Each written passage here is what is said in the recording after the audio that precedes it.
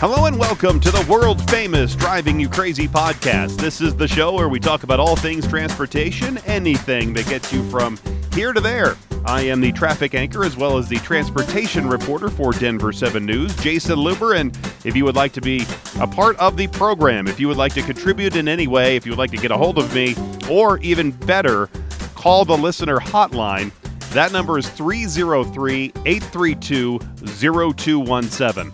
And you can leave a message there, and I can play it right here on the program. You can also get a hold of me on any of the contact links in the description of this show. And on the program today, and coming up in just a minute, I'm going to be joined by Clint Rhodes. And Clint is a plow driver for the Colorado Department of Transportation, and he's also a supervisor of other plow drivers in Colorado's Southwest Mountains. There's a highway down there, U.S. Highway 550, basically runs between Durango and Montrose, and it is spectacular. I mean, it's one of the most breathtakingly beautiful scenic roads in the entire country. They call it the $1 Million Highway, and it's also one of the most dangerous highways to drive on, not just any time, like in the summertime. It actually is quite dangerous because there are a lot of curves, a lot of switchbacks, and there are virtually no guardrails along a lot of the road. But it's especially dangerous in the winter. And imagine having a raging snowstorm, you have snow on this highway, and you're trying to drive a plow truck, trying to keep it open and keep it safe for travelers who are down in that area, and residents who need that as a lifeline to get from their homes in Ouray or Silverton out to Durango or maybe even up to Montrose. And it's got to be really hard and really tough to do that. So that's why I'm going to have Clint here on the show, because and I'm going to tag team this story with Stephanie from our web team. So there'll be a companion story to go along with this interview, and there'll be pictures of the highway attached to that story. You'll be able to get to that from the link in also the description of this episode. And that's all right here at the bottom there. And I think it's going to be pretty interesting. So anyway, that's coming up in just a minute. But first, I saw this story the other day, and it was a man in England who was pulled over by the police there. And the driver told the officers when he was asked for his driver's license that he didn't have one. And in fact, that he's been driving without a license or driving without insurance, not just for a little while, but for more than 70 years. That could be, I think, the world record. Officers said the driver, who was born in 1938, had told them that he had been driving basically his entire life without ever getting a driver's license. He didn't get insurance for his car. He hasn't had insurance or a license since he was 12 years old, and he has never been stopped by police until now. That is totally remarkable, isn't it? That he's been driving for that long, never had a brush with police, and never have to worry about getting insurance. I know in Colorado, I think in a lot of other states, you have to show proof of insurance before you can get the registration up to date on your car. You get the license plate, the little sticker. You either get the plates or get the sticker for the plates. And you have to show insurance. Maybe it's different there in England or wherever in England he's living. But I thought that was fascinating. And on Facebook, the police team actually reported, thankfully, this guy has never been in a crash in all his 70 years of driving. So he's never needed insurance. So he's been saving a lot of money. What's he been doing with all that money that he's been saving on not buying insurance? I could only imagine all the things I could do with the money that I wouldn't be paying for car insurance. I also received a press release the other day about something that I like to think is really needed in a major way. And this is how it started off. It said, in an effort to make roads safer for all, drivers wishing to get their commercial driver's license will have to take a comprehensive training course before they can apply to receive one. And this started in early February. And it says aspiring commercial drivers will need to complete a new federally mandated entry-level driving training with a certified trainer before they can obtain a CDL. And this can only really help out young drivers be safer behind the wheel of a truck and know how to drive a truck and know what to do when things go wrong. We had a horrific crash several years ago along Interstate 70, where a driver was not well trained and lost his brakes, missed several opportunities to ditch the truck, missed a one of those off ramps for a truck to pull over, the emergency truck ramps that'll slow you down if you lose your brakes, designed just for that purpose. And unfortunately, the driver plowed into a traffic jam that was stopped, a bunch of traffic that was stopped on the interstate down more in the flat part of I-70 because there was another crash up ahead, and he killed several people in the resulting wreck. And so maybe you heard about it. He was actually sentenced to 110 years in prison, and a mandatory sentence basically, but the governor had changed that, stepped in and changed it to just 10 years. But that's really one of the, and I don't think this federal law and this federal requirement was based on that incident, but it is a good incident to use as an example of why we would need this new regulation. And it's in line with the Federal Motor Carrier Safety Administration's primary mission, they tell me, to reduce crashes, to stop injuries, to stop people getting hurt and killed involving large trucks and buses. Now, this entry-level driver training, they say it intends to increase safety on our nation's highways by setting minimum standards and enforcing uniform requirements for commercial drivers, which result in more qualified drivers on our roads. Prior to this change in legislation, CDL standards varied by state to state. So this is a federal requirement, so everybody's going to have to go through this training. And interestingly, this new training is required for first-time commercial drivers and anyone wanting to upgrade their CDL, or anyone wanting to add a following endorsement like hazardous materials, an endorsement to carry passengers, or to drive a school bus. So that's going to make it safer for everybody, especially for the people that are carrying passengers and driving a bus. During the training, which includes classroom instruction, drivers must pass the assessment with an overall score of 80% or higher and demonstrate proficiency in behind-the-wheel training.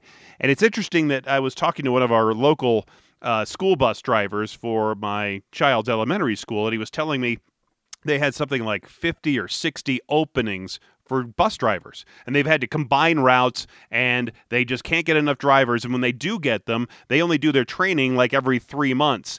And this might even slow that process down even more. So you're still going to have a vast shortage around the country of bus drivers, especially for school bus drivers for kids that are trying to make their way to and from school, and also for public transportation buses.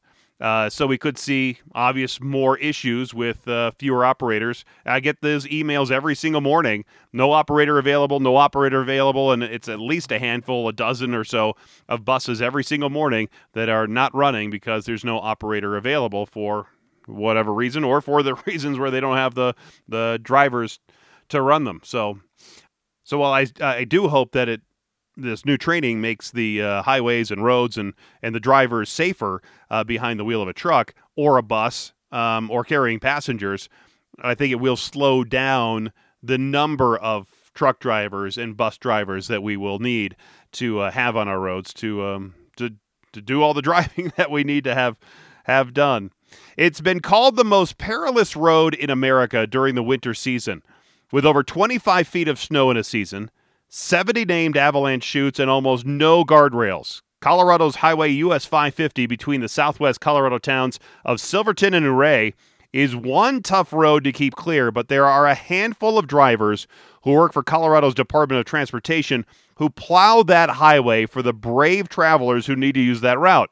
Joining me now is Clint Rhodes. Clint is the CDOT supervisor over 3 patrols that work US 550 from Purgatory to Ouray, including the 3 major mountain passes, Coal Bank, Mullis, and Red Mountain. Clint, thanks so much for joining me here on the world-famous Driving You Crazy podcast. Thanks for having me. Appreciate it. So, Clint, this question was written in Outdoor Magazine several years ago when talking about what it is you do. Who would be crazy enough to keep Colorado's infamous Highway 550 clear in the winter? Well, apparently you are. But I think, Clint, there is probably a fine line between crazy and passionate, right? I would say so, yeah. So which are you, crazy or passionate? I'm a little of both. Depends on the day, I guess. Not So as crazy as I used to be. Getting older now, but starting out, I was definitely a lot crazier than I was passionate, I would say. I think we're all that way a bit as we get older in years. How did you get into CDOT maintenance and get into plowing? I was born and raised in Silverton, so I've known the area my entire life, and it just happens that the supervisor at the time out of Silverton was needing a temporary snowplow driver and approached me asking if I wanted to try it. So I just said yeah and gave it a go. And you were assigned immediately to Highway 550, or did that come later? No, immediately, yep. So I was based out of the Silverton Patrol, so my boundaries was top of Mullis Pass to the top of Red Mountain Pass. That first day behind the wheel, was it during the summertime or the wintertime? It was during the fall. It was in November, so there really wasn't much snow yet. So not real challenging, but again, I wasn't too worried about it being I've traveled that road my entire life, so it's not one that kind of scares me like it does other people. Yeah, I think that a lot of people are scared of it, but driving a larger vehicle like a plow is got to be a little bit more challenging than just driving a passenger car, a four-wheeler, right? Absolutely, yes. You take up a lot more road. You get a lot bigger machine. You get to sliding in that plow truck. It's kind of hard to slow it down, stop it, navigating the controls. Sensitivity of the truck and everything's totally different from just a normal car. So it takes a little time, a little practice, a little getting used to before you're really comfortable doing it. So take me back to that time when you were first in that plow, that fall season, and then you heard that, hey, we're going to get a winter storm rolling through the high country down there. And what was that feeling like, thinking, all right, I am going to have to for the first time, have to plow this road? I was excited. I was truly excited. That was what I signed up for. I know people that have been working there and knew what the work involved and entailed. My stepfather actually had worked for him previously, so I'd heard stories from him, and it just sounded exciting, and I wanted to be a part of it. So I was chomping at the bit to put my plow down and move some snow. And how many years ago was that? Oh, 2010, 2009, somewhere in there. So you're coming up on at least a dozen years plus. So you've had some experience now behind the wheel. What was the season like as you were going through it back then? The entire season, that winter season. What were some of the challenges that you had to deal with for your first year? Back then, it kind of seems like Silverton wasn't really, or the area, Red Mountain area, I would say, wasn't really truly discovered yet as far as backcountry recreationists. So it wasn't too bad. The biggest challenges, of course, which are challenges every year, Avalanche Pass, narrow roads, steep passes, of course, other drivers and everything. But there wasn't the amount of drivers and people recreating in the area as there are today. I'm speaking with Clint Rhodes. He's a CDOT supervisor, plow driver on Highway US 550 in southwest Colorado, talking about the challenges of keeping that road clear in the winter season. Some of those areas that are along 550 pose a real challenge because, well, it's beautiful, so the scenery is amazing, especially in the fall when you have the changing colors. Right. But you have so many of these avalanche chutes. You have so much of that roadway that doesn't have any guardrails, so it can be challenging, especially like you said, in a bigger truck, or really any truck, a semi-truck, anybody, to try to keep that road clear. So talk about those avalanche chutes and talk about some of those challenges just trying to keep that road clear. Those avalanche chutes, those areas, you get to learn them real well, and you know where they are. You really got to learn the road and where you're at like the back of your hand. You got to know the area you're in, know where you're at, because if it's snowing real hard and you can't really see, you just got to know where you're at on that road and know, hey, I'm under an avalanche path. I can't be stopping here. I need to move down the road a little more. You got these narrow roads, sheer drop-offs, 1,000-foot drop-off, and so you really got to pay attention. take your time, and like I said, just know the road. Be comfortable with what you're doing, and don't get in a rush. Don't get complacent.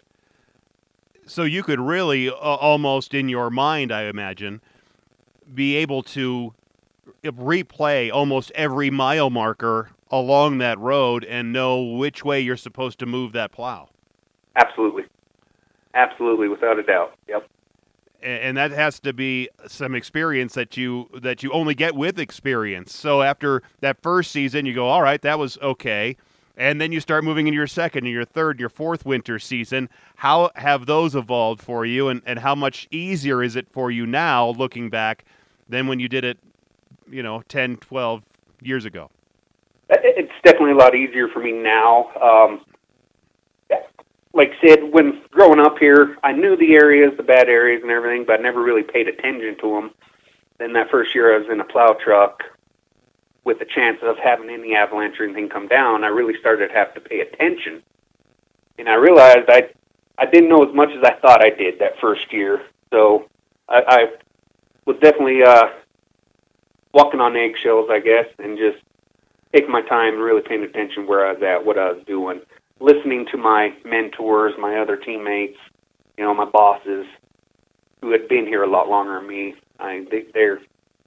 Their information and their knowledge was more valuable than anything, because they're not going to steer anyone, and none of us are going to steer any one of us down the wrong path, because that could lead to disaster. So we want to make sure everyone is geared and prepared for any situation we can think of and play it out safely. And as a supervisor now, you have that ability to pass along some of your wisdom over your dozen seasons. What was the one or two or three pieces of advice that you tell maybe some of the younger drivers what to watch out for and how to work the road? The main thing I tell them, first thing I tell them is memorize the mile markers, memorize the areas, know where you're at on the road.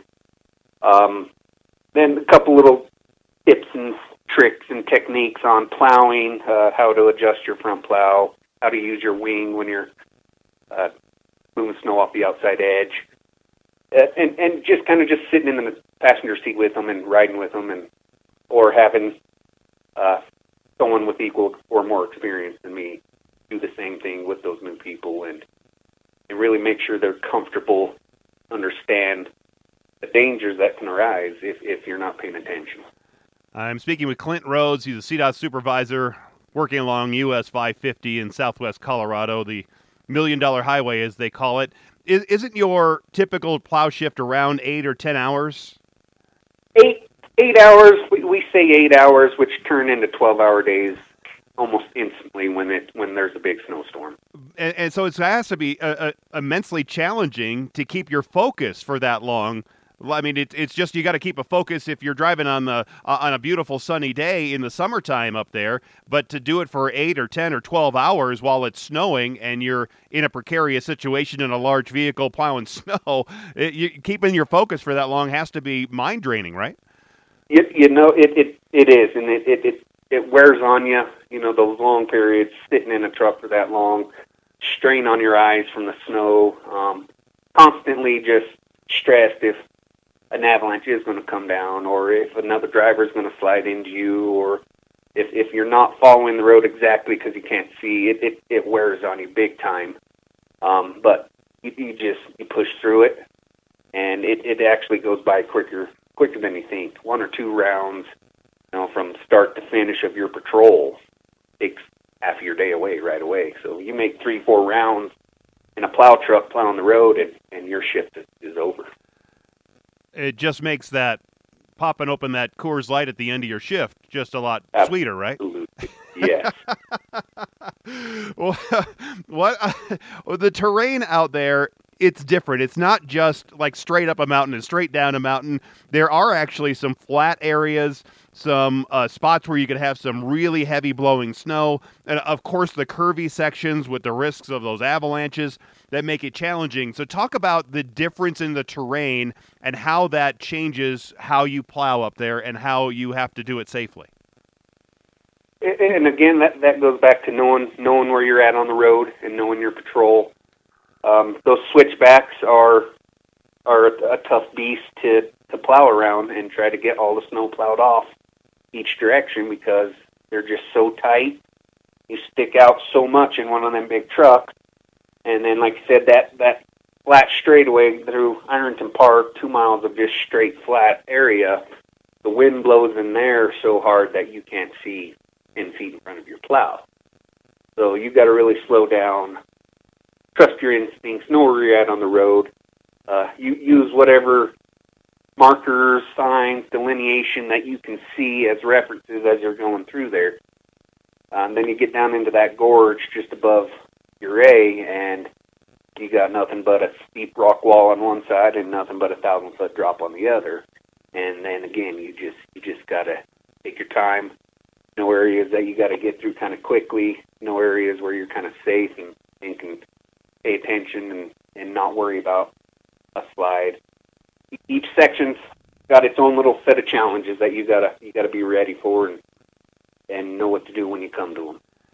So how concerned are you then as you're going around some of those blind turns and the wavy section where you have 1,000-foot drop? How concerned are you that you might just slide down the mountain? You really don't. I myself really don't think about it because that seems to be when I mess up the worst. If I focus and worry about something like that, I feel like it's going to draw me towards that edge, So I act like it's not even there.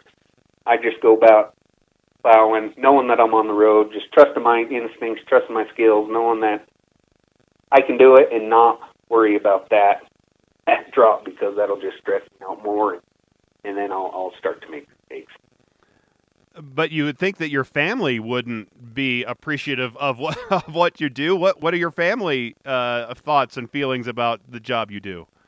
Yeah, my family grew up in Silverton also, so they know the road, and they understand the risks and challenges it brings, but they also understand someone's got to do it, and they trust me that I know what I'm doing, and like I said, I've been in the area for so long that that road's like looking at the back of my hand. They worry about the other drivers causing an accident with me than they are me getting into it. Because that must be also its own set of challenges for what you have to do is you have to watch out for somebody in a Jeep that thinks that they can go 60 miles an hour on that road, even in the snow, because they have four-wheel drive and big studded tires. But you also have semi-drivers that need to make their rounds, and you have just regular four-wheel drivers that are driving up there. So talk about that again, how some of those folks, those other drivers, pose that risk for you. Yeah, well, that's just it. They're not prepared. 9 out of 10 of the drivers that are up here aren't prepared. They're not equipped to be driving. Their vehicle's not equipped to be driving in winter conditions. They typically don't have any experience driving a mountain pass on top of winter conditions. They need to pay more attention. They need to look at the forecasted storms and trust that forecast is accurate and that they need to be prepared, because we are constantly dodging other cars that are in our lane because they're too scared of the edge or they can't see the road, so they just put themselves right in the middle of the road. Semi-truck drivers, first time over the pass, never threw a set of chains on their truck before in their life, think they can make it over the pass without a set of tire chains on and end up jackknifing our road. So we have to get out, help them get some chains on and get them moving, so it doesn't create a bigger problem. The biggest problem, I think, is just people are not prepared or equipped to be traveling these types of roads. If you could, let's say you met somebody in Durango before they started heading up the pass, how would you suggest that they get prepared before heading on that road? I would tell them make sure they have good tires, even a set of cables or chains for their car. speed can kill, but speed can also be your enemy. If you go too slow, you're not going to get enough traction, and you're just going to spin out and slide off the road. If you go too fast, you're going to do the same. So you got to know where that happy medium is, 20, 25 miles an hour, good steady pace, and you'll get over this pass just fine. Don't lock up. Don't ride your brakes. Just take your time. And if you're in doubt, pull over off the road and wait. And if that doesn't sound good, find a road that bypasses the mountains and takes you to where you're getting a different direction. Because you can always go around. You don't have to go that way. You can always go around. There's multiple ways to go around. So it's got to be a challenge, too, as I'm speaking with Clint Rhodes, CDOT Supervisor on U.S. Highway 550 in southwest Colorado, about the equipment you have on your truck. You were talking about not only the front blade, but then you have the blade that goes along the side, that wing blade, as you call it. What kind of equipment do you have otherwise in your truck that might help you in clearing the roads? In our trucks, we have sanding units and liquid spraying units. So while we're out there plowing, removing the snow off the road, we are also putting sand and ice slicer down as a grit to help drivers get traction on the road and to help kind of melt the snow away, get cut down on the pack. That's the biggest tool we have in our arsenal with the plow trucks, with a sander and a liquid unit. If the temperatures are good and we can spray liquids, we'll spray the liquids out on the road to kind of cut that pack, cut that ice off the road quicker to get down to a wet pavement to make it safer. Don't you have temperature sensors in the truck too, and other equipment inside the truck that can help you also determine how much maybe material you need or how much you need to scrape? Yeah, absolutely. Yep. We have road sensors, road temperature sensors, and also air temperature sensors. And some of our equipment have devices that give us a recommendation of how much product to put out.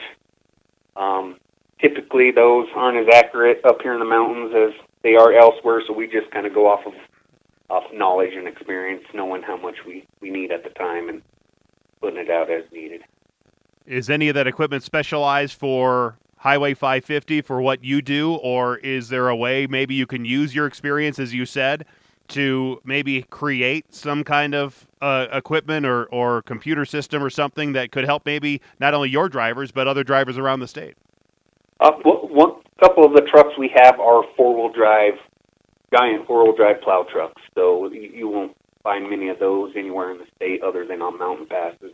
So that's just kind of added benefit where you can throw a plow truck into four-wheel drive and have that extra traction. And I imagine that sometimes the equipment has to malfunction. Either the blade doesn't go down or the wing blade doesn't work right. How do you deal with that if you have to get out of your truck, park it there maybe during a snowstorm, and fix the equipment as well as deal with maybe somebody coming down the road too? Yeah, that's another challenge, and it does happen. We'll blow a hydraulic line or a pump will seize up, or in any scenario, it definitely happens, and we keep radio communication with each other, each patrol. We have 3-4 guys out plowing at a time on each patrol, so they keep radio communications with each other. One of them has to pull over or stop to work on something. They let them know where they're at, and the drivers from the other patrols kind of overlap and take up some of that slack that driver's missing, so he can get his truck up and going. And sometimes he can't, and we do our best to get it off to the side of the road, get him back to town into a different truck, and get him back on the road and wait for a mechanic to come out and work on that broken piece. But that can't be very much fun. I've watched as truckers, the regular semi-commercial truck drivers have to put up chains before, let's say, heading up Vail Pass or over at the Eisenhower-Johnson tunnels, and that looks like it's a whole lot of no fun trying to keep your fingers warm and dealing with these people driving by you and putting a chain on the wheels of a truck. No fun at all. We try to do it beforehand. We know if we're going to have to chain up a truck due to a big storm coming, we'll try to have it chained up before it leaves the shop. That way you don't have to be out there in the cold or after you've already spun out trying to throw a set of chains on. That they're already on. And if you need them, great. If you don't, well, they're there anyway, just in case. I'm speaking with Clint Rhodes. He's a CDOT supervisor on US 550 in southwestern Colorado, talking about how tough it is to clear up that highway in the winter season. Would you rather drive and plow when it is snowing or when it's not snowing? Because I would think if it's snowing, you're going to get that natural sense to slow down, take your time. It's hard to see. You're going to have your own set of challenges as the snow is piling up on the roadway. But if there's no snow, you might get comfortable with the conditions and then start pushing the limits of your speed and be prone to a mistake. I would have to say I'd prefer plowing when it's not snowing and it's nice out for sure, just because of the less stress. And there is a chance I could, as you said, push my limits too far, but I myself don't think I have or haven't, and I don't think any of my guys would either. It's just a lot easier and safer to be plowing after the storm. If you could choose one or the other, which obviously we can't, but I don't know any plow driver that said they'd rather be plowing during a big blizzard than they would on a nice day. How many drivers do you have, and what's their average age? Each patrol, we're kind of shorthanded on some patrols right now, but each patrol has 4. So Patrol 12, which is Cascade, they take care of Coal Bank and South Mullis Pass. There's 4 guys in there. Average age on that patrol would be 45 to 50. And then the Silverton Patrol, which takes care of top of Mullis Pass, at the top of Red Mountain Pass. 3 guys there. We have an opening at that position or that location. And the average age there would be, I would say, 40 to 45. And then Ouray, which takes care of strictly top of Red Mountain to Ouray, the north side of Red Mountain. There's 4 guys at that patrol, and average age there is probably 45 to 50 also. What would be the qualifications you would be looking for if you had somebody apply for that open plow job? Would you look for somebody that's already been working in the state, or what kind of a person would you think would be a good fit to join your crew? Someone with truck driving experience, and not just over-the-road truck driving, someone that's had mountain pass experience, which isn't a must. Pretty much just truck driver experience, someone with a CDL and has driven a truck, a Class B CDL. Anything else we can teach you. It's not rocket science to do this job. It's just stressful and dangerous. Yeah, but that's what keeps some people away, I imagine. I don't think you probably have a lot of plow drivers already working for CDOT that are, giving you a call right now to fill that open position, are they? No. And this is a tough location. Working out of Silverton, you have to live in Silverton, and it's just a tough place to live. Finding housing, affording housing, and, getting to a grocery store and everything, you got to go north to Montrose or south to Durango to get your groceries. I mean, we do have a small grocery store in town, but it doesn't have everything you need. So just the living conditions in Silverton is what makes it tough to get people. But that's why it is so important to keep Highway 550 open, right? Because the residents really need to be able to get either to Durango or to Montrose, the 2 bigger towns, on any side of all 3 of those passes. Absolutely, yes. Our main focus is keeping Mullis and Coal Bank Pass open so people can get to Durango. We'll close Red Mountain Pass and not worry about it, but we will make sure that Mullis and Coal Bank are open so people out of Silverton get to the south. The ambulance runs south. A lot of people work to the south. Not a lot of people go north to Montrose out of Silverton. It's a little further commute than it is to Durango, so yeah, again, our main focus would be keeping Mullis and Coal Bank Pass open so they can get out of town. But there are times where they have to wait 2-3 days until we can get that road back open. That's got to have a uneasy feeling in the pit of your stomach when you have to just say, the storm is too bad, there's too much snow, we just can't keep this road clear, and you have to close it, and because you know what it's doing to the residents. What does that feel like when you have to call it and say, we have to close this highway? Most residents in Silverton understand that could happen and are kind of prepared for it. So making that call, actually, I feel better being able to make that call and close the road down, because then I know no one is up on the pass driving over the pass. My guys are off at the pass. No one's going to get stuck or hurt or have any issues with that road closed. And again, the residents here in town, they know that could happen at any time, and they're prepared for it. Are there any memories that just jump off out of the top of your head that of a time that was really challenging up there, where you were just facing some adverse conditions and you thought, I don't know how I'm going to get out of this? Yeah, I think it was the winter of 2018, 2019. I was working out of the Cascade facility, so I was working Coalbank and South Molis, and big storm came in, and we had some avalanches come down and actually not physically hit people, but some people got stuck in between the two slides, so they couldn't go anywhere. And it was snowing real hard, and my supervisor called me out, so I went up in a motor grader with a big bull plow and was punching a hole through that first slide. And when I got about halfway through it, the slide had ran again, and it hit me and actually pushed me towards the edge of the road, which there was a good 500-600 foot drop off right there, and it made me nervous for a minute for sure. I had to quickly hit reverse and back out of there before it kept pushing me over the edge, and then I just waited for it to finish running and went at it again and got the road open and got those people out of there. But it was definitely nerve-wracking for a good 30 seconds while it was pushing on me.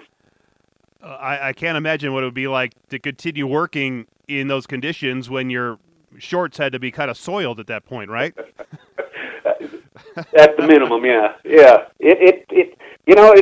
It's exciting, but it's also rewarding. We got those people out of there; they got home safely, so it felt good to do that. That couldn't have been the only close call or the only accident that has happened to you or one of the other drivers up there, right? Oh no, there's been a handful.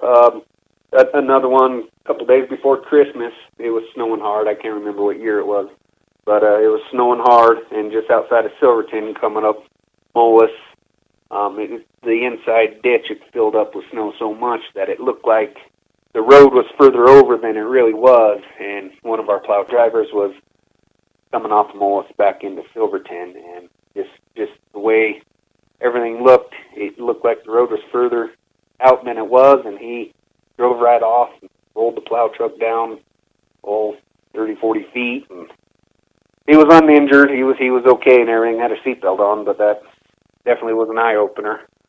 And I'm sure the truck didn't do too well either. Truck did not do too well. No, it was down for the count.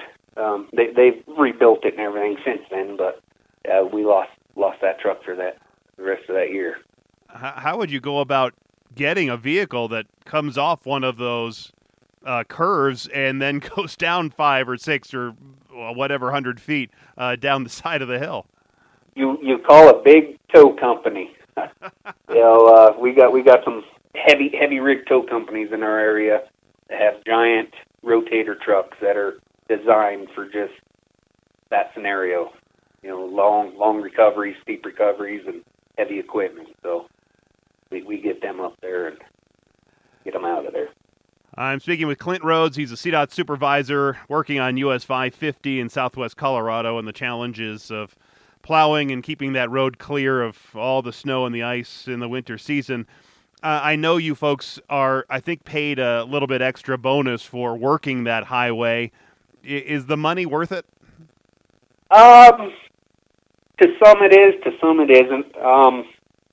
They've kind of taken away some of that bonus pay from us, so it's not as inviting as it used to be. But like I said, someone's got to do it, and we're the ones who do it. So I imagine that you, like a lot of other folks, me included, that have a unique job with its unique set of stresses, that you just almost become used to it. And even though you have those challenges to deal with, and even though it is a high-stress job, it's almost comforting in a way.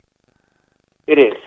It is. Knowing that there's a good group of guys out there that take care of the roads, it really eases a lot of people's minds. They know they can travel these passes safely, and with little to no problems anymore. We really hammer it and step up our game.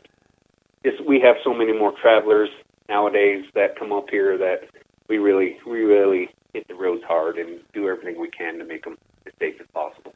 It almost must be the same kind of a feeling as somebody who is in construction, who has been working for the last 18 months on a high-rise in, let's say, downtown Denver, that goes, look what I just helped build. Absolutely. Knowing that you got that family home safely, or knowing that road is in good shape because of what you did and being out there plowing, there's not a better feeling than that.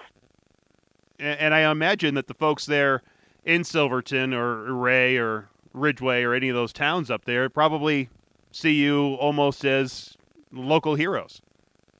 I wouldn't know if they call us that or not, but I guess maybe in some of their eyes we could be. Oh, I hope at least they buy you a Coors Light when you stop into the local tavern. They do. Absolutely.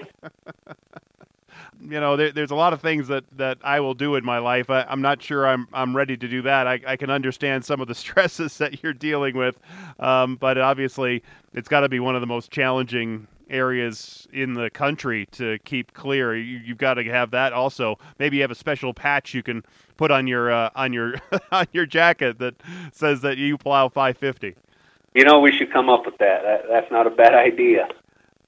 And then you could go sell them around the country, right? Right? Yeah. See, I'm an idea guy, Clint. I'm an idea guy. 5%. That's all I need right there. Have you talked to other folks, other plow drivers around the country, and gotten their reaction from what they do compared to what you do? Yeah. We meet other plow drivers constantly doing trainings and everything out of town, and they say no, thank you. They rather be on I-70, which I'm just the opposite. I rather plow these mountains than plow I-70. You couldn't pay me enough to plow I-70. I'm not interested in that enough. And that's what they say about these mountains. They rather plow I-70 and couldn't pay them enough to be on the mountain. So it's to each their own, I guess. And I'm sure there's a special kind of driver that has to plow around Metro Denver too. Absolutely, yep. That's definitely not my forte. I'm a small town guy. I can't deal with all that traffic. Yeah, you probably don't work your way down this way too much, do you? No, not plow driving, no. Definitely go down there for trainings, but for plowing, no. Yeah, but we do send some guys down there every winter. We help kind of fill in down there, so we do have guys from our area that go, and it's good experience for them. Get some little different scenery. Other parts of the state are taking care of their winter operation, so good experience. But you don't see anyone from that area sending help up our way. So it's not reciprocal, is what you're saying? It's not reciprocal, not at all. No. Well, maybe I can talk to the people in charge. Anyway, if you had, I don't know if you have kids, but would you want one of your children to do what you do and follow in your footsteps? It wouldn't bother me none. Like I said, it's very rewarding. It's good work. It's hard work. It's honest work. And you're not going to get rich doing it, but you're going to learn a lot of different skills, see a lot of different areas, and be able to do a lot of different stuff and play with big equipment. So if that's what they want to do, I'll support them 100%. Yeah, it sounds great. You're like you said, if people could afford it, I think a lot more people would be down there because, Ouray and Telluride, I had a Jeep Wrangler for a while, and my wife and I, before we had kids, rolled down to Telluride and took the Jeep over Imogene Pass, and that was spectacular, really fun, but also quite precarious when you have, the side mirror on the one side, almost scraping the wall that's right next to you, and then you have maybe a foot and a half of clearance on the right side, and then if you miss, then you're going down 500 feet. So, yeah, that's a whole nother thrill in its own, off-road jeeping like that. So, yeah, you're not kidding. But it is also a beautiful part of the state, one of my favorite parts. It is. Definitely. Yes. Well, Clint, thank you so much for your time and sharing your stories. It really is nice to hear a perspective like that on what people do for a living and all the work that you do to keep it clear for the folks who really need it. Absolutely. I appreciate you taking your time to have me on there. Hope to do it again sometime. Perfect. All right, Clint, thank you so much for your time. Yep, thank you, Jason. Have a good one. Again, you can see pictures and read the online version of this story. You just go to the link in the description of this show, and boom, there it is. You can get it right there. And I wouldn't mind trying to drive a plow just once. I think I, though, wouldn't have the patience to deal with all the idiot drivers that try to get around plows and follow right behind them, or drive like they're from Florida and have no regard to a snowy road at all.